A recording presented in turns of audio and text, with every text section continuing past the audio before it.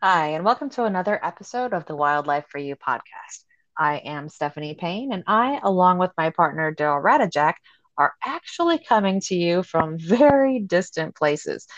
Daryl is off in the beautiful and rugged mountains of northern New Mexico, chasing some lovesick elk.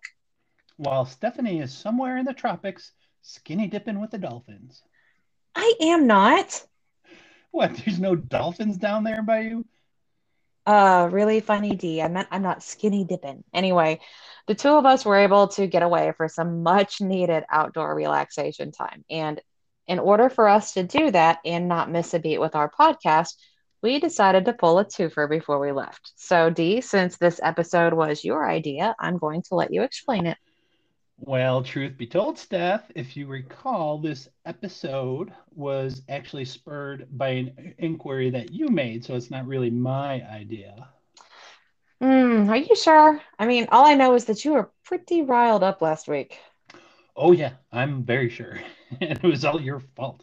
Um, Remember when you told me to look up an episode for you that's on a television show called Naked and Alone? Oh, yeah. Well, first off, there is no television show called Naked and Alone. Shows you there's how much I watch TV. there's a show on the Discovery Channel called Naked and Afraid, and then there's another show on the History Channel called Alone. Now, but both of those shows, just so you know, they do have very similar concepts, so I'm going to forgive you for that one. But those similar concepts, those shows typically have contestants that try to survive for a period of time in the outdoors with very minimal gear. And when I say outdoors, I'm usually talking about far, far away places like wilderness areas that are just really, really far away from civilization. Now, just curious, have you seen either show? I can't believe that you're even asking me that. I didn't even get the name right. Yeah, that's a good point. Anyway, if you recall, last week you had me look up an episode that was filmed on the Sand Mountains or in the Sand Mountain Range in Alabama, and you were concerned about what you had heard from a friend of yours. Yes, I do. I do recall now. The friend was telling me how one of the contestants were dealing with cougars, and I thought that was strange since there's no cougars in Alabama except for the kind that drive BMWs. Yes, and those aren't too bad once in a while. Anyway, well, it took me a little while to track down that episode that you were referring to, but believe it or not, I was able to find it. Which As it show? it was, trust me, it was not Naked and Alone. As it turns out, it was an episode of Naked and Afraid, which airs on the Discovery Channel. And you were partially correct. It was the Sand Mountains, but they're more or less a mountain range that runs through portions of Alabama and Georgia. And that particular episode was actually filmed in Georgia. Okay, I won't even bother to go into, how that really doesn't matter. So what did you find out after watching that episode? Well, no, it does matter because you're saying that the Sand Mountain was in Alabama, and Okay, you wait, you wait, wait, said wait. there's what So what you what? have to understand, there is literally, and you know this, not far for 25 minutes from where I live, I could literally, if I had one of those, do you remember those little twister boards, like where you put your hand over here and your leg over there and your other leg's Oh over yeah, here and you, I could college literally college put that in. college memories once again. They're so weird. Anyway, I could literally play Twister and be in all three states at once. So, like, and Sand Mountain is a big mountain, Do you and know Sand Mountain? yes, I've never heard of Sand Mountain in my life, and I lived in Tennessee I for 20 locked years. my I locked West because you were in Tennessee and you were in Nashville. I mean, trust me, people in Nashville don't claim some parts of the South. But anyway, yeah, I actually locked my keys in my car on the very top of Sand Mountain. It took me 3 hours to get AAA out there. Anyway, back to the point of the story. So, what did you find out from watching that episode? Oh, I found out I lost all faith in humanity. It was that good, huh? Heck no, it was that bad. The information in there was absolutely horrid. And hey, that kind of reminds me. Do you recall a few episodes ago we were talking about Jordan and his bad info? Are you talking about the skunk episode? Yeah, you mentioned kind of like a fictional website called Jordan's Blog about all things wild. Or something like that. Yeah, I remember. That was simply meant though to warn folks about vetting your wildlife information. In other words, don't trust everything that you read on the internet. Make sure that the information are researching or reading or you happen to stumble across comes from credible sources. In that episode about on our skunks, we recommend using information that was distributed by like universities or government agencies. And I think we said something along the lines of they're not trying to, blow smoke. Yes, exactly. And those institutions, those universities, colleges, government agencies, they're not trying to deceive you. They literally employ professional biologists, professional wildlife biologists that are seeking to educate the public on wildlife. Now, although folks like Jordan may be great resources for wildlife information, you could be fooled by folks who either simply don't know what they're talking about, kind of like Old Man Johnson character, who's just relaying bad information that was passed down generation after generation. Believe it or not, those folks actually believe they're giving you good information. So there's no intentional deception there. Or, believe it or not, Steph, you could have some less innocent situations where people may actually have some ulterior motives and they're purposefully trying to deceive you. For example, they can tell you some outlandish claims trying to increase viewership. Jordan, that jerk. So you get what I'm saying. Absolutely. Ratings. It is well known that many people will stretch the truth in order to gain followers or to get ratings or whatever. Look at all of the infomercials and marketing scams that are out there. If it sounds too good to be true or too amazing to be true, I must believe it. That's what they tell me. And I'm just teasing there, but it is sad how gullible some people are. And sadly, there's a lot of people that will believe everything that they hear or read about wildlife. So anyway, but D, here's something that concerns me. I totally get what you're saying, and I'm sure our listeners understand. I know we've talked about this. They know that they need to be mindful of who they get their wildlife information from. So why, in the world should they trust us? The Daryl and Stephanie. Great minds think alike. Believe it or not, I was actually thinking about this exact issue shortly after the Jordan episode. It's a So, skunk episode. well, it's And the this is skunk probably podcast. yeah, this is probably the Jordan episode. Okay, well, it's a really good point you make there, Steph. Why the heck should people listen to us and believe us? We're not a government agency. We're not a college, or we're not representing a college or university. Um, we probably should have clarified it in the episode, why people should listen to us, but we didn't. So, do you want to do the honors? Oh, yeah, we can quickly remind people if they don't want to go listen to our bios. But, I'll start off by saying you were one of those professional biologists for multiple government agencies trying to educate the public. So you do have the credentials to be a trustworthy source. And I should add that you too you've worked and done work for state, federal, and provincial government agencies. So your credentials aren't too shabby either. But here's the thing, Steph, credentials alone do not always provide truth. Exactly. So that is why in almost every episode we do of the Wildlife for You podcast, we actually are referencing science, like peer-reviewed, hardcore published science. These are studies that are found in scientific journals, which can usually only be found on like if you're lucky enough to get a hold of it on Google Scholar searches. It's sometimes you even have to go to references that are you have to pay to access the article or have memberships. Anyway, it's not straight up on Google. Google Scholar is a whole different beast than Google. Anyway, it is so very important that we cite these scientific resources and we do that research so people know it's not just us talking about what we know. It's us using good science and supplementing that with things that we know to educate you, the public. So how does that, all that, how does that relate to the episode of Naked and Afraid? Well, I'm glad you asked because we had to get around to it eventually.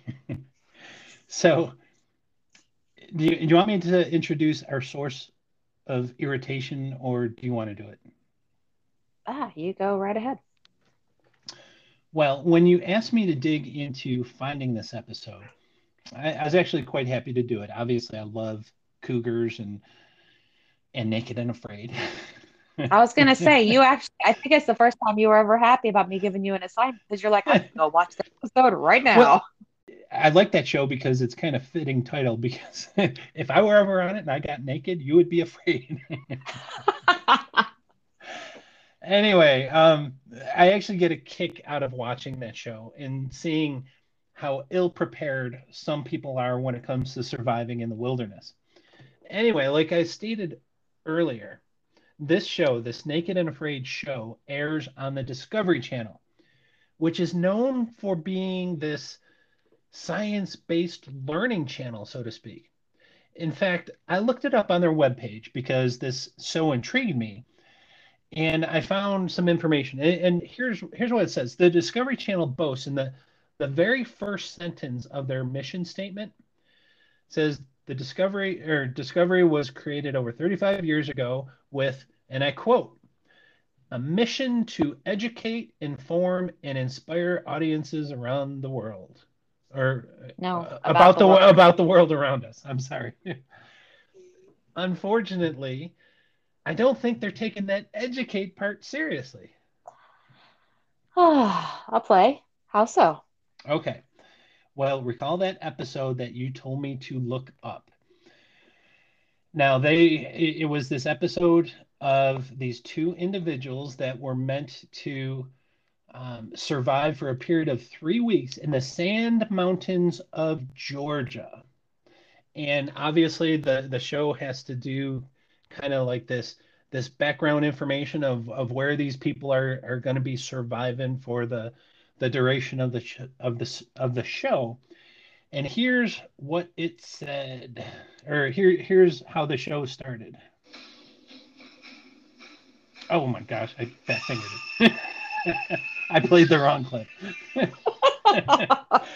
That's not how the show started, although I love that because That's number one, that is Chubbuck's theme song. And I number two, that is totally a behind the scenes. We're gonna have to. yeah, we'll have to explain Chubbuck. Chubbuck is a woodchuck. Anyway, and this also though demonstrates that why I'm always making cracks about you being technically savvy or not. I'm technically savvy. I'm just fat fingered. So okay. Whatever you want to tell yourself, buddy. I don't know if I'll leave that in this podcast or not, but okay. So here is how this Naked and Afraid episode began, where these people were going to survive for a period of 3 weeks in the sand mountains of Georgia, United States, southeastern United States, U.S. Got it? Yes, Get a load sir. of this. Sand Mountain's rocky terrain is home to 9 kinds of venomous snakes, including copperheads and rattlesnakes, while black bears and mountain lions use the thick brush to stalk their prey. Should I play that again? Were you able to hear it okay? I was able to hear it okay. I'm going to play it again. Again? Yeah, because it irritates me. Sand Mountain's rocky terrain is home to 9 kinds of venomous snakes, including copperheads and rattlesnakes, while black bears and mountain lions use the thick brush to stalk their prey. Big sigh. Yeah. All right. Okay. You heard where they said black bears and mountain lions stalk their prey in the sand mountains of Georgia. Now, wait until you hear this, because I only played the audio for you. Guess what accompanied that narration of that Naked and Afraid? Well, given their claim of mountain lions in Georgia not being flat out wrong, I'm actually afraid to ask.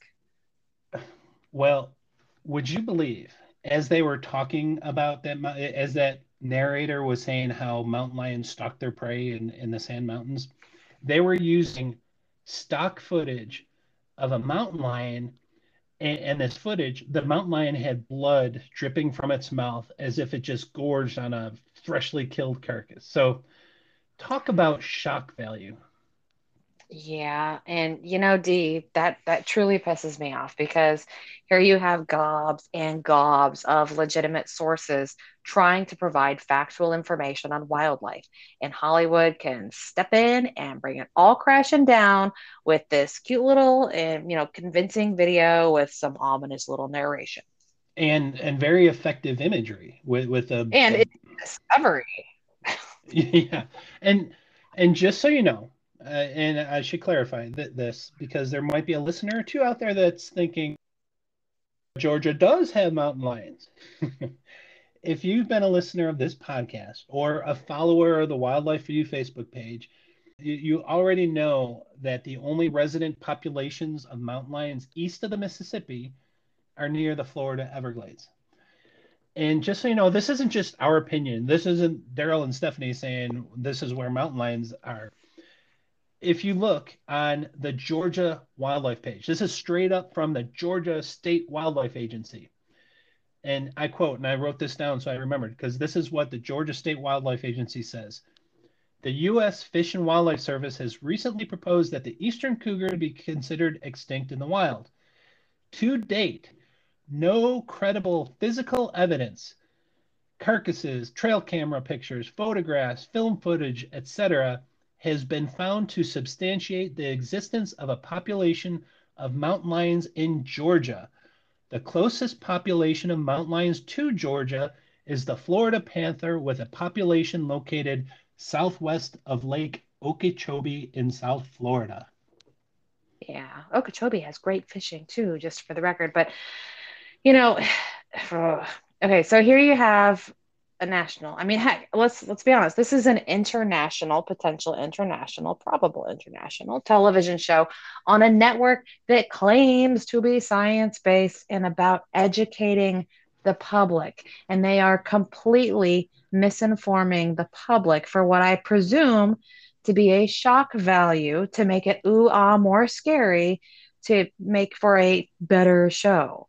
And that is complete and utter BS. BS. I'm not familiar with those letters. What's it? Oh, wait. Are you ready for this? Because it gets better. Let me play you another clip, and I promise not to do that Western whistle. All right, here is another clip from the exact same show that claimed there was mountain lions prowling the forests of Georgia. And so let me preface it. The people are out there, they're trying to survive. They're oftentimes looking for food because they're not given any food rations. And as they're walking through the forest, you get to this point.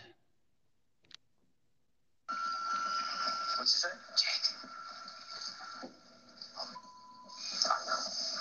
One bite from a cottonmouth snake releases enough hemotoxic venom to kill a human. What a stick. Yeah. Try to pin that thing down. And then chop its head off. All right, I won't play that one again, but just so you know what happened there, they're walking and they see this snake in the rocks. And lo and behold, And Mr. Narrator comes narrator. in Mhm. and he starts talking about the cottonmouth and how deadly and how one bite. So Okay. No. okay. See, now I'm getting angry for multiple reasons.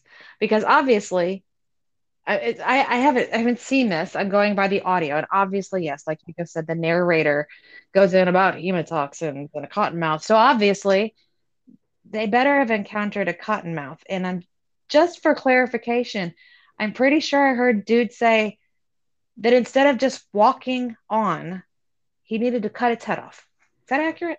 Yes. And now I will say the reason they were going to cut its head off was to eat it because they were looking for food. So it wasn't out of the fear factor.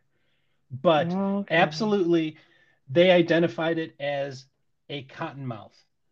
The narrator identified it for the record. The Well, narrator, so the show, Discovery Channel's narrator, well, the show's narrator and Discovery Channel's program said it was a yeah. insinuated Well, very heavily it was a cottonmouth. yeah, and so did the person on the show. He thought it was a cottonmouth too. Well, I mean, he's probably a, I mean, I don't want to say he's a nobody because I obviously don't know who dude is, but he's probably not a Right. herpetologist. Yes. He probably has old man Johnson's training in his background. So so Every here's snake's obviously a copperhead or a cottonmouth or a rattlesnake. so here's the thing. Literally millions of people, or well, maybe not millions, but hundreds of thousands of viewers, that deadly cottonmouth that those people encountered and regrettably successfully killed was actually a harmless water snake in the genus Neurodia. And I'm 100%, 1,000% absolutely positive it was a banded water snake. And so it was a harmless snake, not a cottonmouth, but here it is, they're identifying it as this deadly snake. I am so glad, well, for starters, that I don't watch TV because I am so glad that I did not see that. So, what you're telling me is that the show claims to have cougars in Georgia, and they were based on that narration. I don't want to say that they misidentified the snake. There is a solid chance they knew that that was not a cottonmouth because they didn't say they have come across a cottonmouth. They insinuate it quite heavily, though, by saying, essentially, just for the record, the hemotoxin of a cottonmouth could kill a man dead in 3 steps. Yes. You know what I mean? Oh, So, absolutely. in both instances, though, they have played it up to sound like there were these scary, dangerous encounters for these contestants, right? Absolutely. And oh my gosh, I do wish you would have watched it because it, although it sounds like you're getting there, you I you would have been as riled as I was. I am getting there for sure. Oh, and get a load of this. When the contestants were leaving the area after they survived their 21 days, they have to then go on a hike to meet up with their pickup vehicle. And so they call it the extraction. So they have to travel, I don't know however many miles through this wilderness area. And so at the ending of this particular show, they played it up as if the contestants were being stalked by a mountain lion. They were using stock footage to make it look like the mountain lion was in pursuit or at least very close by because like the contestants would be walking and they'd say, "Oh, did you hear that?" And like then they would show a clip of a mountain lion, and they're like, "Oh my, ugh, I'm sorry, I'm riled." No, that's crazy. Considering that there hasn't been a documented free-ranging cougar caught on film in Georgia for what, decades? And I'm not talking about the anyway. You'd think the Georgia Department of Natural Resources would be very interested in that footage that they used there. But before anybody writes in, we are very aware of the cougar that was killed by the hunter in Georgia. I almost just referenced that because, that particular cougar was actually one of those Florida cats that we referenced. It was a nomadic cat that was wandering, trying to find love in all the wrong places, and it was subsequently killed. That does not equal a population. But anyway, Yeah. Well, not to get sidetracked here, but this whole idea of these television shows simply hyping things up or stretching the truth or well, and some let's they're flat out lying. Okay, yeah. So let's just, what we need to do, and what the world needs to freaking do, they need to have disclaimers on the front of all of these shows that these are provided for entertainment and that there are oftentimes there's going to be factors where the show's producers are going to do things or instruct people to do certain things to make it more marketable because otherwise it doesn't stay on the air and they make no money. And at the end of the day, it's all about making money. I I mean, know. I wish there was a disclaimer to say this is not a science show. Do not watch this for gaining knowledge. Watch this it's completely for entertainment purposes. then it's the Discovery Channel. And they if they put, do you remember that So mermaid thing? So, well, that was the Discovery Channel. It reminds me of our experience with the History Channel, which is another pretty credible educational channel or uh, group out there. You want to recount our little tidbit with the History Channel?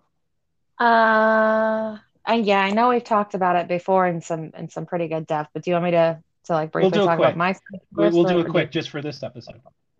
okay, well then you can go first. Okay. Okay. Well, since the History Channel did contact me first, I'll start off. I was contacted via email.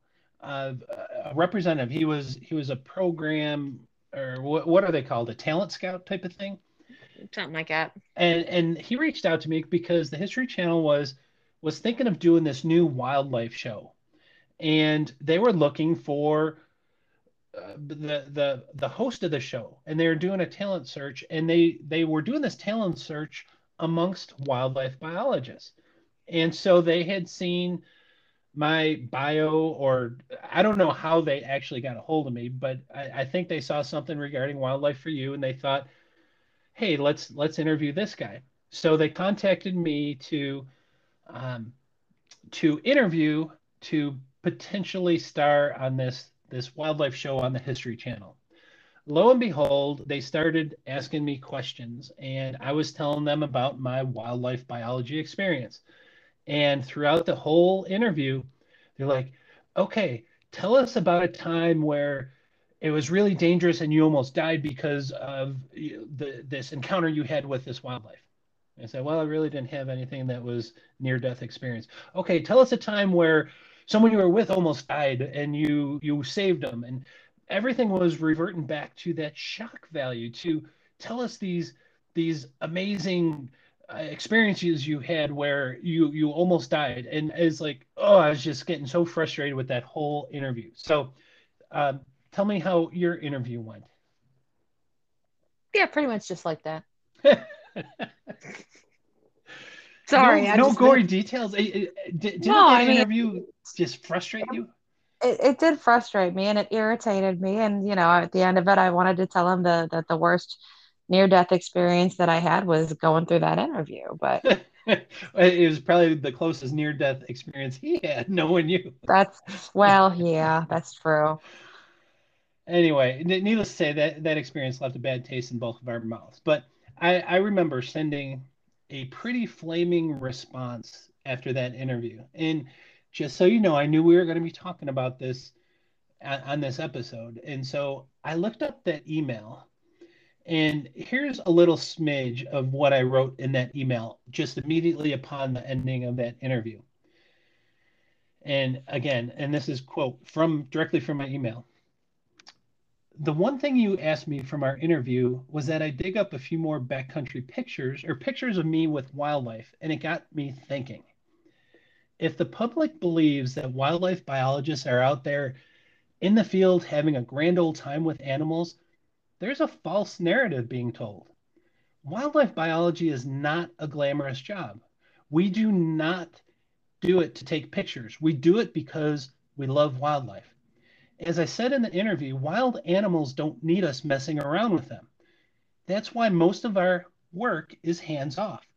Trust me, anyone that has lots of pictures and various poses with wildlife in the field is not doing it for the love of animals. They're doing it for themselves.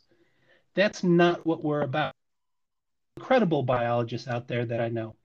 So, as far as adventure and excitement for your show, I'm sure you'll find someone out there that will whoop it up and try tackling whatever creature they stumble upon. That's simply not me. You're awesome. You know that. See, that's the reason. And your typos. Those are the reasons why I like you so much. Thank you, thank you. But serious question here, Steph. What in the world do we do? I almost feel like giving up with this whole wildlife education thing because we spend all this time and energy trying our best to educate the public about wildlife, and all it takes is one popular television show that's just looking for that shock value, looking to hype things, looking for ratings, and that misinformation that they do, it simply erases what we provide to people to literally the, Ugh. What do we do? How do we overcome this? I say we're doing it. We call them out. If we call them out and not just call them out here either on the show, like whenever my friend, which is awesome, I'll finally get a shout out.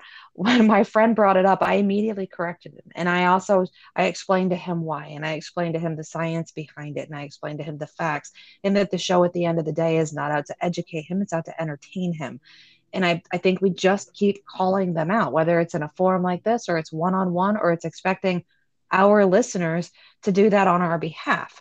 If we call them out and prove that these areas are misinforming the public and dumbing down America, sure, no, it's not going to be everybody, but people will listen. Maybe not all people, obviously, that would be incredible, but people will listen. And I truly believe the American people, we are tired of being lied to, especially on television and through media. The problem is, they don't know in this case that they're being lied to because it needs to be pointed out. So that's what we're doing. That's what we're here for, is to point that out. See, I get that, but usually this whole media misinformation, it's usually dealing with much larger issues in people's lives. And here we're just talking about wildlife. It's sometimes I think it's trivial in the grand scheme of things. Will people even care? But see, for lots of reasons, this is where it counts the most. Wildlife is often people's passion. There's bird watchers, there's hunters, there's just hikers, there's absolutely tons of folks that just love seeing wildlife. It's their escape.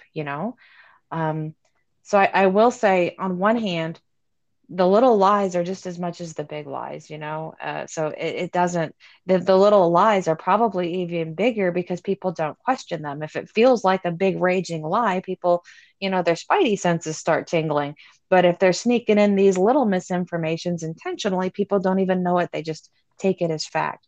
But hopefully, if these folks, if they care enough about wildlife, then they're going to make sure that they know all there is to know about it, and they're going to regurgitate only the correct things. Um, and of course, I would be dreaming as well if I actually thought that could really, really, truly, easily happen. But at least that's what I hold on to. That's my hope.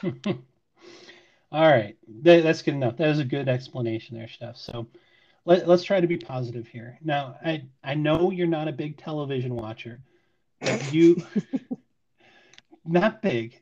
So, very, very okay. You, you don't watch any television at all, but you are one of the most learned people I know. Because I don't watch TV. That's probably why. But say you did, you wouldn't know what television shows.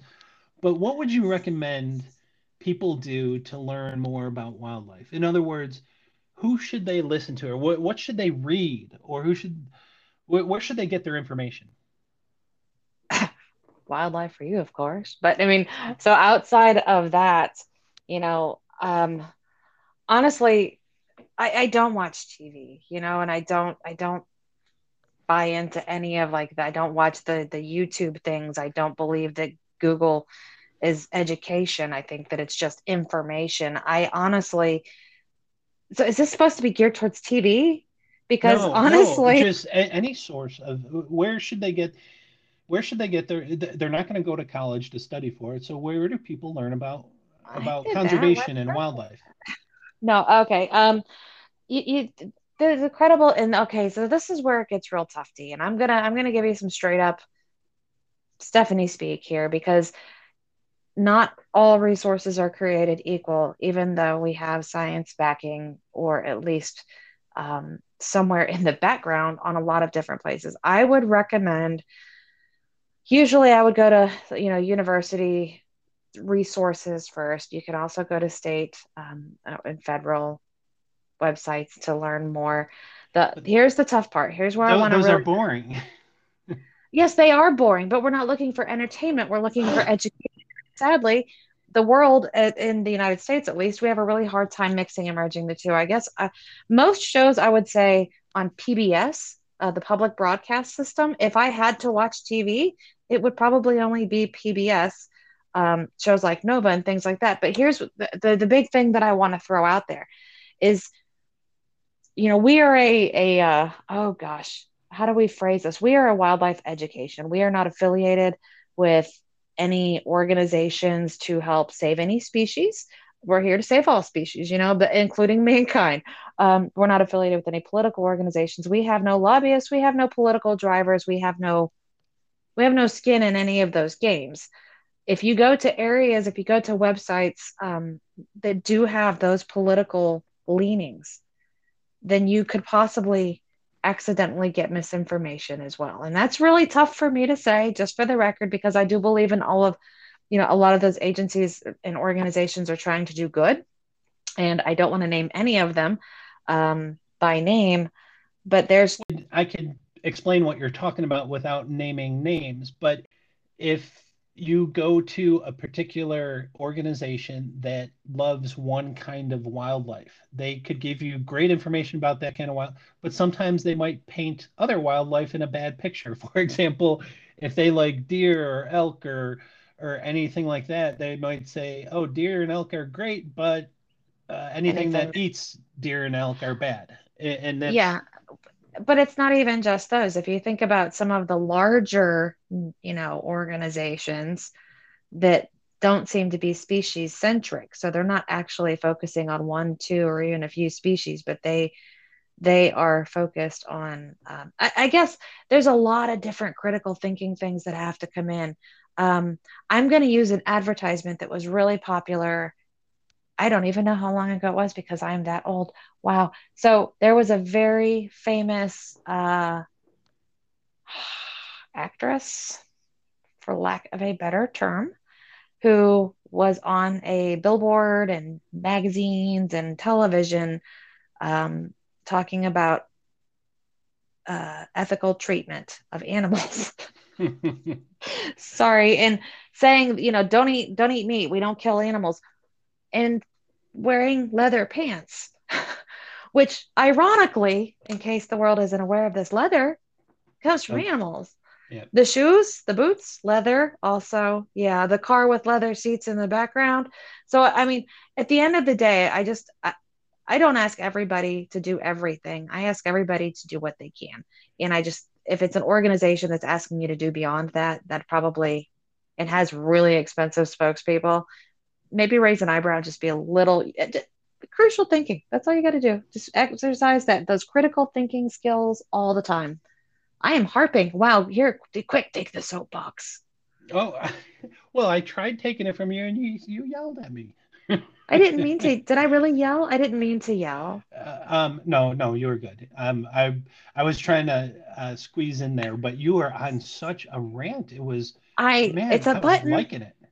It's a hot spot. This is, I mean, I have to, I mean, I can't, there are organizations that I am that I have talked to, and the opinions of some of the people there that have some science background, it's not always solid critical thinking. Okay. Well, let's just say that they mean well. Sometimes you just don't get all of the information. and so go ahead. No, I was saying you're exactly right. And the extremism, it's either you don't get it all, or what you do get is the extreme version of it. Yes, exactly. So the bottom line, folks, we don't want to say all organizations are bad or anything. You just have to approach things critically, just like Stephanie said. You got to understand where you're getting your source of information. And when it comes to wildlife, this isn't our ending, so don't chime in there. When it comes to wildlife, you got to be mindful of so many different facets, like who you're getting the information from and things like that. So Can I ask you a question? Yes. You asked me a question. You do watch TV. You're more familiar with in social media, and you're definitely more on the social scale and the pop culture scale than I am. So, I was a big blank. Where do you recommend? Nothing on TV. Nothing. Okay. Well, no, there's definitely some good shows like Nature and some of the documentaries that come out are really good. But you still have to look at them with a critical eye because they all have their point that they're trying to get across, and we're looking for straight out information on wildlife. Anyway, there's definitely some good things. Like you said, PBS has some good shows and things like that. I will tell you, I don't watch, believe it or not, the only thing I'll be watching on TV up here shortly will be my Buffalo Bills going undefeated this year. But um, when, excuse me, are you okay? No, sorry, it was allergies. Oh, okay. Go Josh Allen. Anyway, what I listen to now, and I think it's wonderful, and I'm gonna give a shameful plug. I hate so many of the hunting shows and things out there. The only show, or it's a podcast that I listen to, which is really good. Almost every single episode is excellent because what they do is they bring in professionals in their field. And so the Meat Eater podcast, um, there's a couple of spin-offs from that as well, but they talk conservation. And so they're talking with folks from the Fish and Wildlife Service. They're talking to folks running state wildlife agencies. They're talking to professors at universities. They are truly wonderful resources when it comes to digging into some of these deeper topics because they talk to the professionals.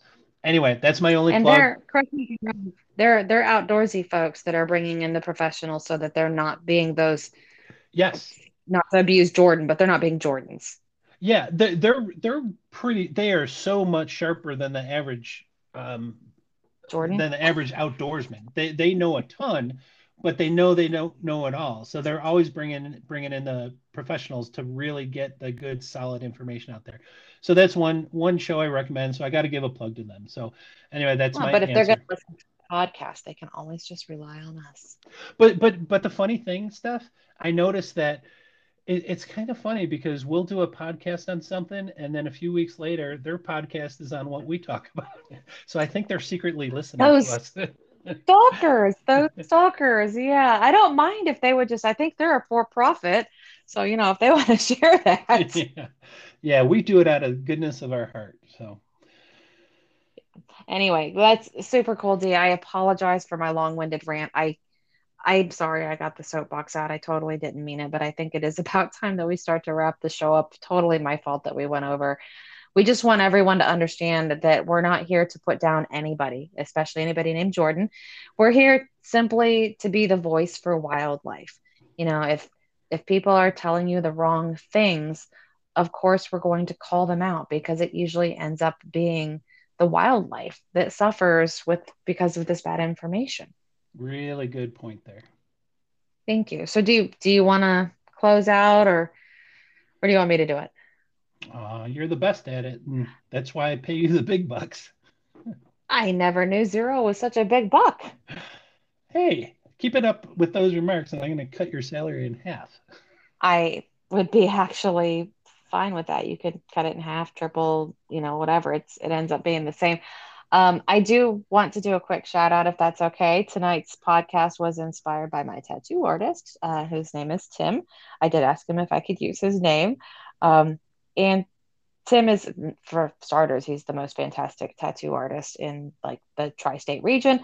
But in addition to that, he was the one who asked me about cougars in The Sand Alabama dash Mountains. Georgia, just in the southeast. Period. Yep. Because again, that area that they were in actually does represent a pretty solid area in the southeast because it's so close to so many other states. And not only that he brought it up to me and asked me about it, but in addition to that, he actually listened to what we said, to what I said, and the evidence that I provided to back up my case. And Awesome. and Good he, job, Tim. thank you, Tim. Anyway, since you don't pay me, I can't remember why is it I do this show? Oh, it's simple. You do it to hang out with me. in your dreams. So, folks, in closing, we would like to thank everybody once again for hanging out with us and listening to us. I do apologize to y'all for having to deal with my soapbox as well. For sure, make sure that you are sharing our podcast with everybody that you know so that they can learn more about wildlife and become ambassadors just like you are. Being an ambassador for wildlife is a super, super awesome and heavily responsible position because remember, when it comes to wildlife, Your knowledge often means their existence. Good night, folks. Hey, Steph, isn't it weird that we're sitting here doing this show when we're not really here? what do you mean? Well, with any luck, as people are listening to the show, I might be getting serenaded by some monster bull elk in the Southern Rockies. Yeah. And according to you, I'll be skinny dipping with dolphins.